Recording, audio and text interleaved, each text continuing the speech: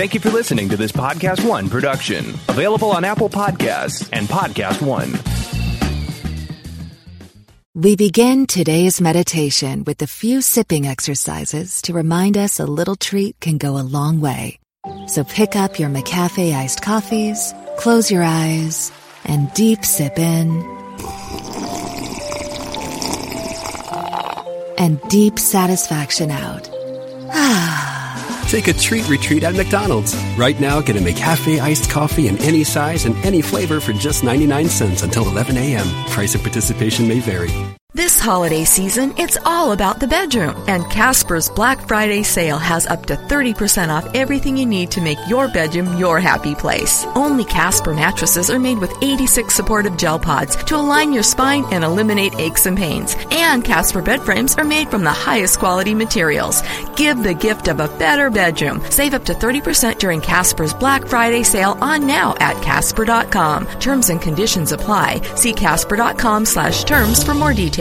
Listen up, Amazon Prime members. For a limited time, you can start an Audible membership and save 66% on your first 3 months, a total of $30 off. That's like getting 3 months for the price of one. You'll pay just $4.95 per month for the first 3 months, and after that, it's only $14.95 a month. This offer is valid from July 1, 2019 through July 31st, 2019. Audible members get a credit every month, good for any audiobook in the store, regardless of price, and 2 Audible originals.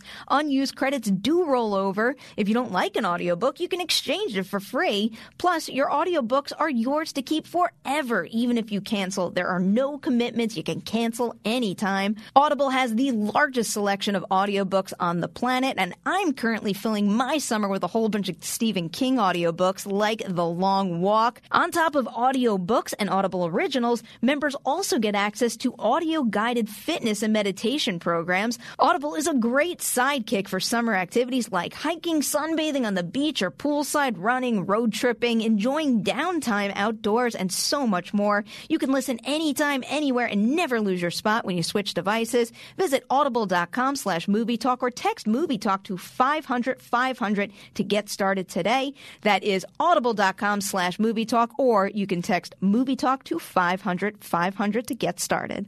We begin today's meditation with a few sipping exercises to remind us a little treat can go a long way.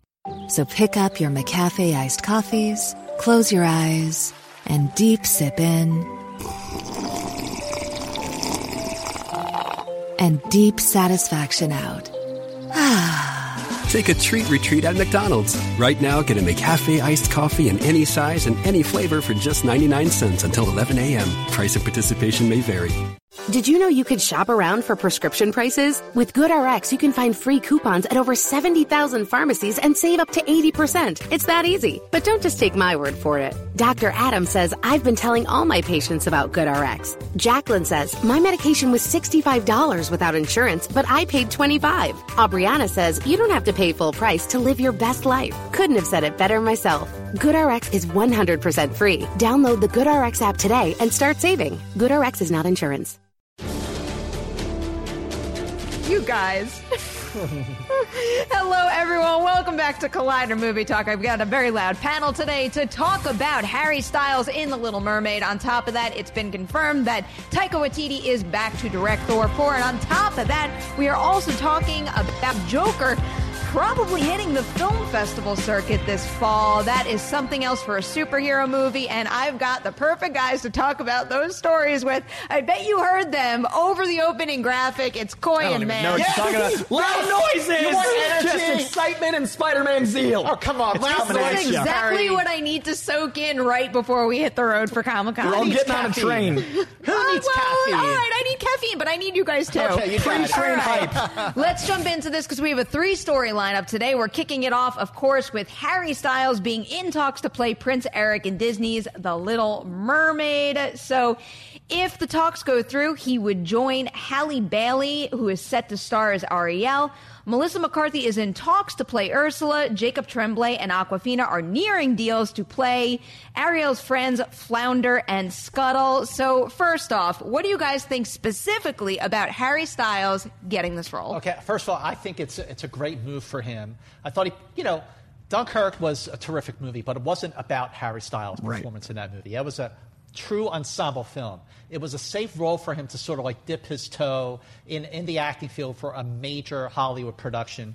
And I thought that he was very, very good in the film. I mean, he didn't really stand out. There was no scene-stealing moment from him. Yeah. But I thought that he was good. He was solid. Now it's different. So this movie, Little Mermaid, being directed by Rob Marshall. Rob Marshall doesn't mess around. He is a perfectionist. I mean, he does mostly great work, obviously. Chicago. You know, I really like Mary Poppins Returns, but he's not going to cast Harry Styles in this movie if he can't act and he can't sing. The singing is the through line we talked about right before. The through line of this movie is everyone being a strong singer, and I think that's really going to be playing up the Little Mermaid song side. So to me, honestly, and this is a weird thing to say, the only thing I care about is if the chef sings the fish in French. Because les poissons cracked me up as a kid because it was just him saying the fish, and if that's in there, I'm in. That's all I care about. Well, I guess you're kind of easy to please. Oh, absolutely. All these Disney live-action movies just have to get one gimmick, and I'm sold. Yeah, but Harry Styles, like, this is really going to be his, like, breakout star-making performance. Well, this could make a big difference for him. Obviously, I have no doubt in his abilities when it comes to the songs, but as much as I liked what he did in Dunkirk, I get the feeling that he just did what he needed to do in Dunkirk. That is a role that shows off next to no range for him as an actor. Exactly. So this is a much more acting-heavy opportunity for him, and I'm really curious to see what he does with it. But again, these live-action adaptations, they're a big deal for Disney. And again, the way you talk about Rob Marshall, he's not casting someone just for the name, the headline value. They are picking people to assemble the right ensemble for this important property. And if this is who they're going with for that role, I am inclined to believe he is the best choice they found. Well, The Little Mermaid, correct me if I'm wrong, and I know you will, wasn't The Little Mermaid the animated film that revitalized Disney back in 1989? Because their animated division had been floundering, and remember they did floundering. He said flounder. Couldn't help it. It really hit the skids with a movie like The Black Cauldron, which was like a bomb for them, and really the revitalization of Disney animated division with the help of Jeffrey Katzenberg, who was really spearheading that. You know, when you had you had The Little Mermaid, then you had Beauty and the Beast, then you had like The Lion King and Mulan and Aladdin, all those movies.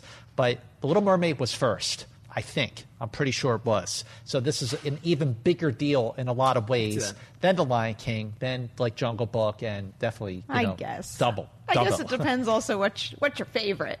Well, what is your favorite? Well, I go Lion King, Aladdin, and then I think I'd go Beauty and the Beast after that, and then maybe Little Mermaid, because I was just the perfect age for, if this was the one that revitalized the animated classics, I was the perfect age for this whole string of films. Yep. Aladdin I identify most with. Lion King really close second. Emperor's New Groove the rest.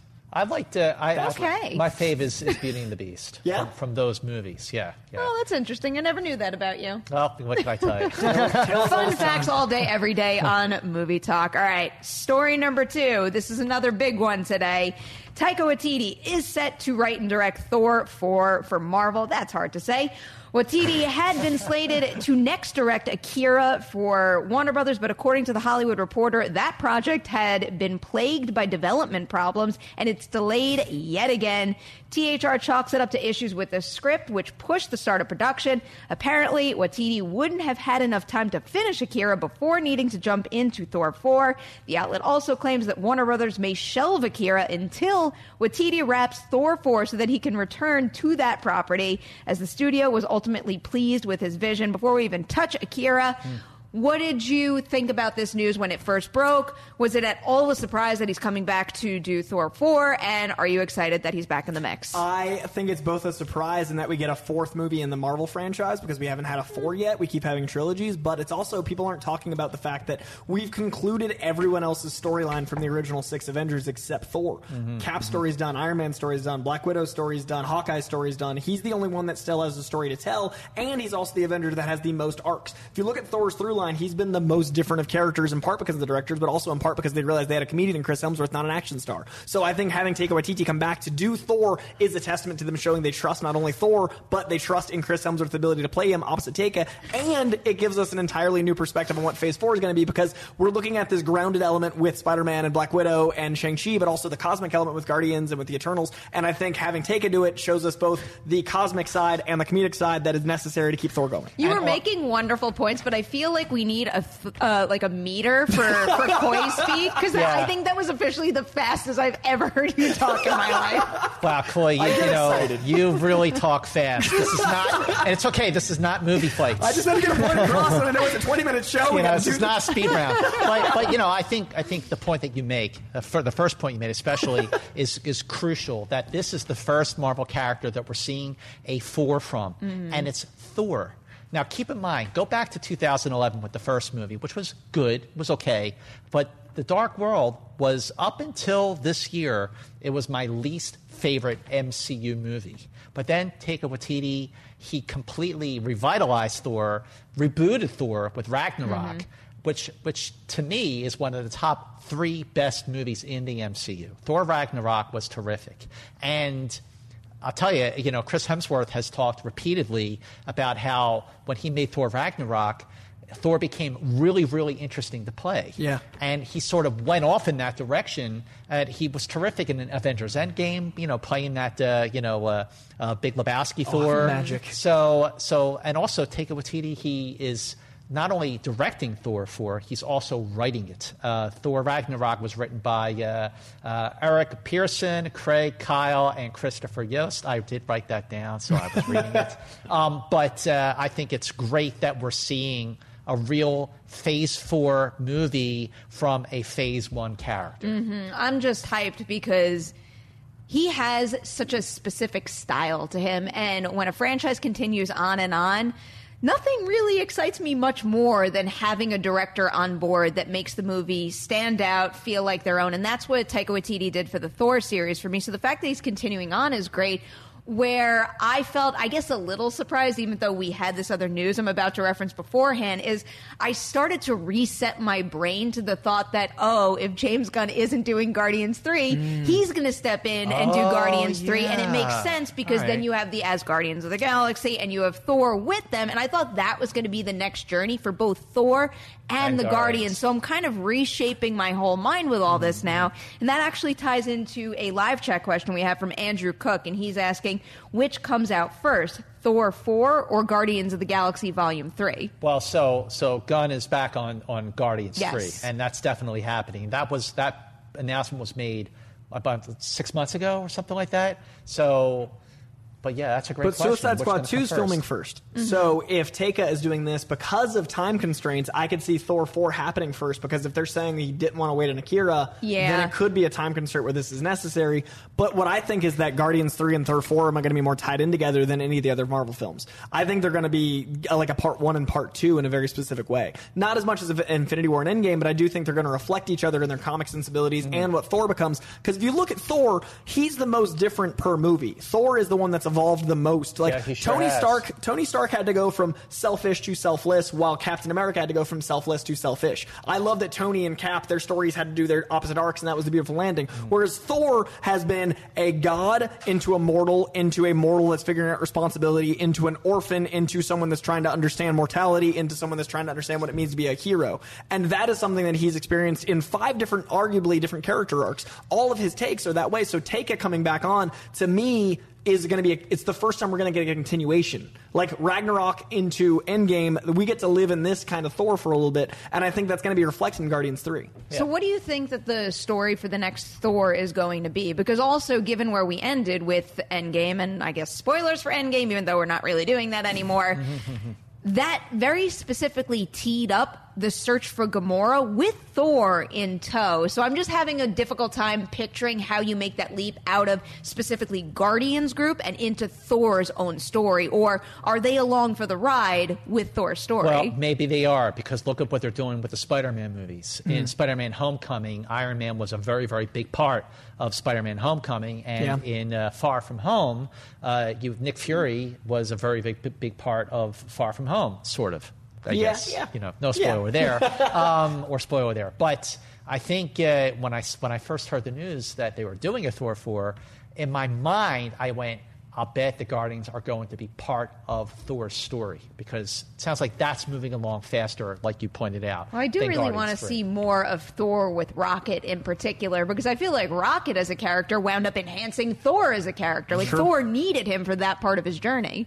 Wow, this is a great show. I think that Thor is going to be one of those things where if Guardians is first, it's going to be Thor with the Guardians. But if Thor is first, then they're going to have the ability to have him be like the first act, and then the Guardians go off and find Gamora. But no matter what, Thor doesn't have Asgard. He doesn't have many Asgardians. New Asgard is on Earth, so he doesn't have a home. So I think what Thor 4 is going to be about is he's found humanity, he's found selflessness, he's found what it's like to be a hero. I think he has to go find himself. And I think what he does after being Lebowski Thor is find out what Thor is to Thor. I think he has to find out what it means to be the Odin son. Because he's been a son, and he's been a brother, and he's been a hero, but he's never figured out who Thor is. So I think it's going to be existential crises in space. He's also an Avenger. He's also an Avenger with Captain America and Iron Man and Black Widow, and now he's not. And he's alone. So he's having a massive midlife crisis here. How many crises has Thor had? And this is going to be one. I think he needs to go on this journey alone. I think that the Guardians are not going to be as big a part of the entire film, because Thor needs to figure out who Thor is. The idea of the Guardians serving as a launching point for Thor, while maybe their own story, their own search for Gamora, and maybe I'm hoping for Rocket's evolution, a little more on his backstory, maybe they could happen at the same exact time, and it could be two movies that live side by side, which would be interesting. And I guess something, at least off the top of my head, that we haven't seen in the MCU, unless I'm forgetting something. But before we have to move on from this topic, I do want to touch on Akira a little bit, because they're trying real hard to make this movie happen, and it's not happening. I thought that it did have a slight chance when they signed Taika Waititi, but now that he prioritized Thor 4, it's never ever happening. It's maybe not in our lifetime. When the technology will outlive us all, and make this movie. But I mean, listen, I would. Just because I have a more of a connection with Marvel, with the comics, with the MCU movies, I am much, much happier that he's doing Thor 4. And it's not that I don't care about Akira. I just was more excited about what he's now doing than what he will eventually do. I think some things should stay in the medium they're in. I think there's a reason that comic books are comic books, anime is anime, and movies are movies. You didn't make Civil War from the comic book. You made a Civil War movie. Yep. Far From Home is about as far from the comics as you can get while still being Spider-Man. Absolutely. But it's still Spider-Man. Spider-Man and the Spider-Man comic is not going to make the choices Spider-Man in the MCU is making. And I feel like the same thing with Akira. Akira belongs as a manga or an anime. It doesn't belong on screen in a big screen. If they can do it right, please prove me wrong. I want to see Akira on the big screen. But it's like Saga. If you've read Brian K. Vaughan's Saga, don't translate that. It's perfect. Akira is perfect. Let it be perfect over here. Akira inspired so much of the art we love. It inspired The Matrix. It inspired so many bits of media we already have. I feel like it should be left alone. Well, maybe the silver lining to all this is that Warner Brothers is at least holding back until they're ready and they have the right reinterpretation to pull the trigger. So, hey, there might be something good out of a delayed Akira movie again and again and again and again. All right, before we move on to our Joker story for the day, we have some content on Collider Video coming your way real soon, like a little show called Collider Heroes. Here's a promo. Hi, I'm Amy Dallin, one of the hosts of Collider Heroes, and starting right now, you can catch our show at a new time and format. We're coming at you Tuesday nights with a new shorter Collider Heroes and a longer Collider Heroes podcast, where Coy and I are going to talk your ears off. You already know that's coming. So make sure to go to YouTube, subscribe, and find us on the Collider Heroes podcast feed for all of that sweaty goodness. Now I hope you're ready to take some notes, because if you're going to San Diego Comic-Con, we have a lot of stuff to tell you about. We're going to run through the schedule in order. First up, the Cobra Kai panel in Ballroom 20. Yours truly is hosting that one, and I am so excited.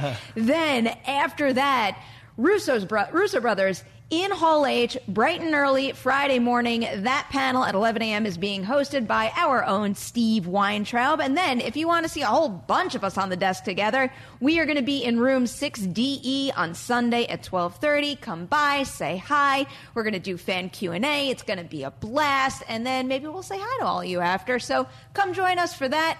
Story number 2 now. All right, so Fall Festival Circuit announcements for both Venice and Toronto are arriving next week. But right now, we've got Variety reporting that among the entries will be Todd Phillips' Joker movie, which would make it the first big superhero movie to get a prime spot at a major festival. And then on top of that, Variety is also reporting that Venice will also get Ad Astra, an untitled new movie from Noah Baumbach, Tom Harper's The Aeronauts, starring Eddie Redmayne and Felicity Jones, David Michôd's The King, starring Timothée Chalamet and Robert Pattinson, the next Rambo, The Pope, starring Anthony Hopkins and Jonathan Pryce, and the heist thriller The Burnt Orange Heresy, starring Mick Jagger.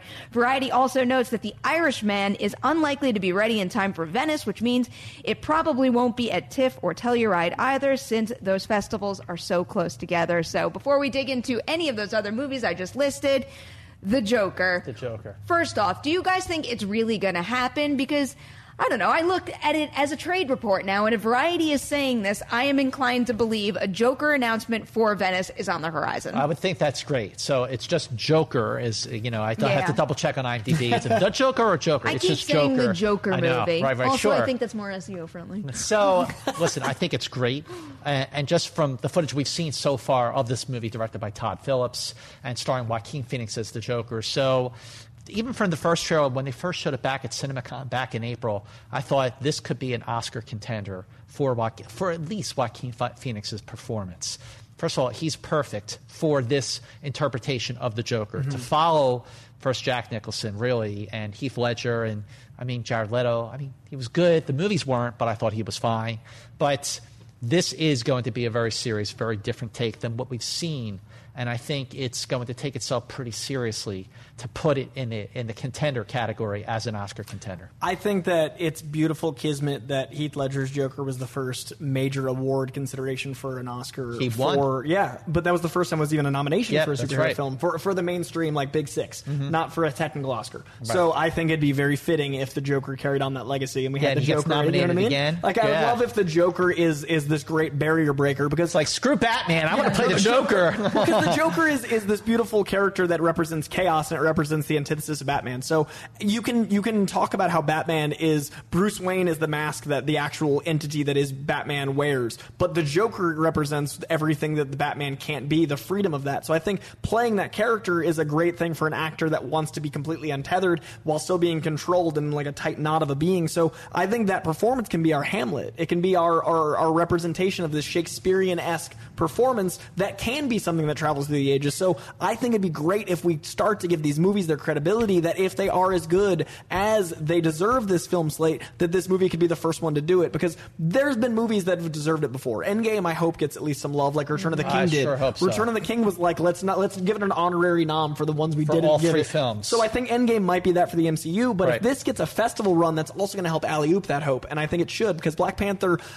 Can you imagine if Joker gets nominated for like a major Oscar and then Endgame gets nominated for a few major Oscars? That would be a big deal. So wait, just to backtrack a little, just so I make sure I understand you guys correctly, because there's two possibilities here. Warner Brothers could potentially be putting this on the festival circuit because of exactly what you guys were saying, that they have that much faith in this Joker movie that it could wind up going on to secure Oscar nominations. The other idea in play right now is they're just putting it on the film festival circuit in order to very clearly differentiate it from all the other superhero movies we usually get. Because it's the second it debuts at, I don't know, Venice and then goes on to Telluride, TIFF, you name it, you automatically start looking at a project a different way. Because look at how we're talking about it right now, simply based on the rumor that it could be premiering at Venice. Okay, it just occurred to me talking about this now. So, I have a thing for movie release dates. I don't know if you know that about me. Oh, you never heard that before. I know it's a shock. He loves the monkeys, it's a shock, not the but I Beatles. do love movie release dates. So just go with me on this, fellas. Okay, first of all, the movie's opening October 4th. Okay, October 4th, 2019. It's the first weekend, the first Friday of October. The first Friday of October is when Warner Brothers released The Departed in 1996. In 2006. It was October 6, 2006, and that movie went on to win Best Picture. And then in 2012, Argo came out the first weekend in October. That movie went on to win the Oscar for Best Picture. I'm not saying that Joker is going to win maybe get nominated. I mean, I know that'll be a longer shot. But it's an Oscar date. It is a very, very good date for Warner Brothers when it comes to Oscar contenders.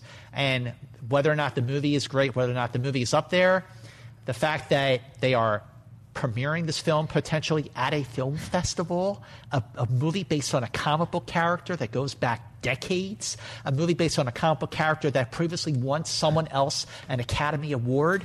And it's the first of this Elseworlds type concept where they can make a true film, not a movie. This is going to be a film based around the Joker because they intentionally set out to separate itself. And it has nothing to do with the other films. Nothing. And it has nothing to do with Batman comics. It has nothing to do with Batman. It is a Joker film that is completely separate, so why not make it an Oscar film? Why not make it a film? I think that's what this is. I want it to get the Oscar nomination for that exact reason, because if that's what sets the tone for this other arm of DC films, that means all the possibilities are basically at our fingertips.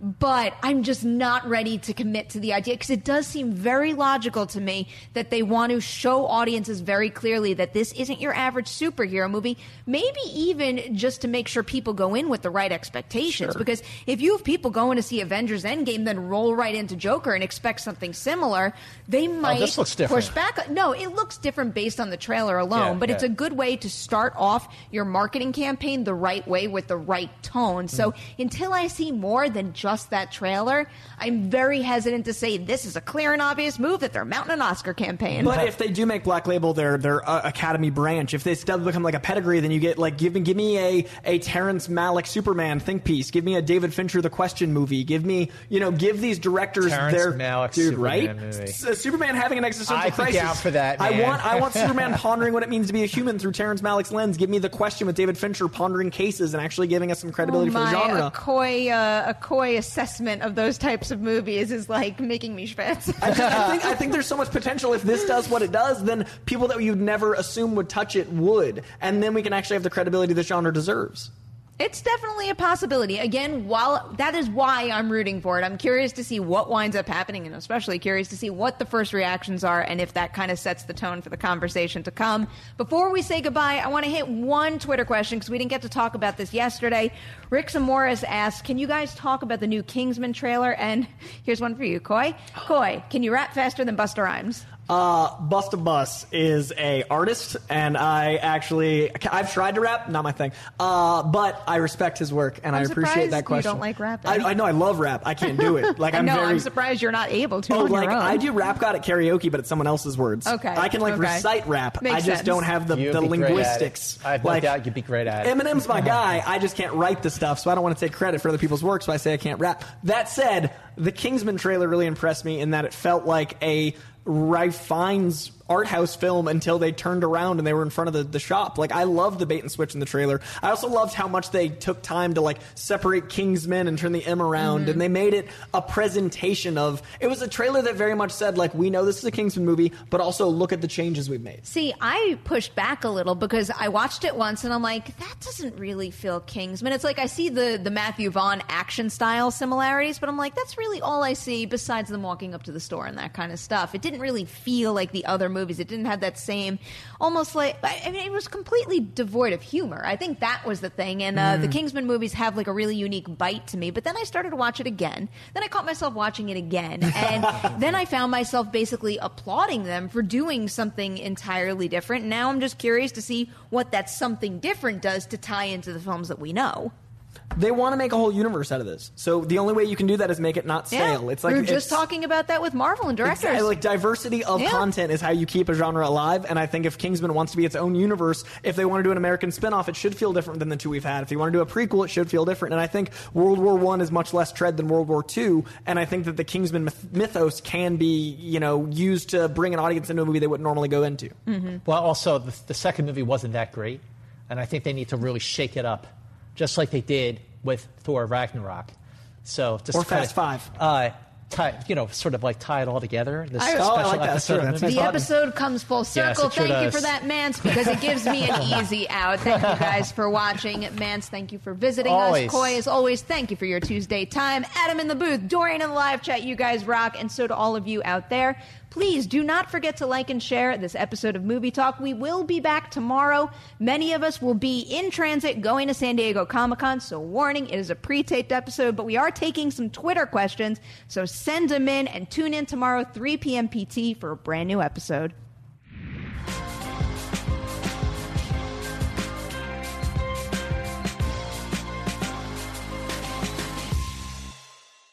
It's that little Chico Pitbull, Mr. 305, better said Mr. Worldwide, and I'm here to tell you about my new podcast, From Negative to Positive, brought to you by my friends over at State Farm. I believe that to have success, you got to play the game, so that the game doesn't play you.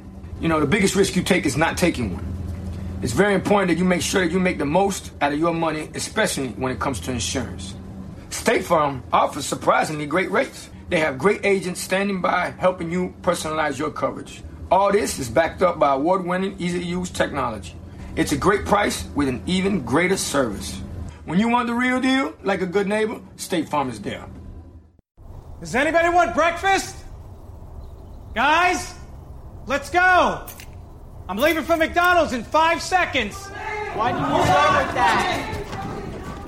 The Breakfast Stampede Meal. It's only at McDonald's, where there's a meal for every morning.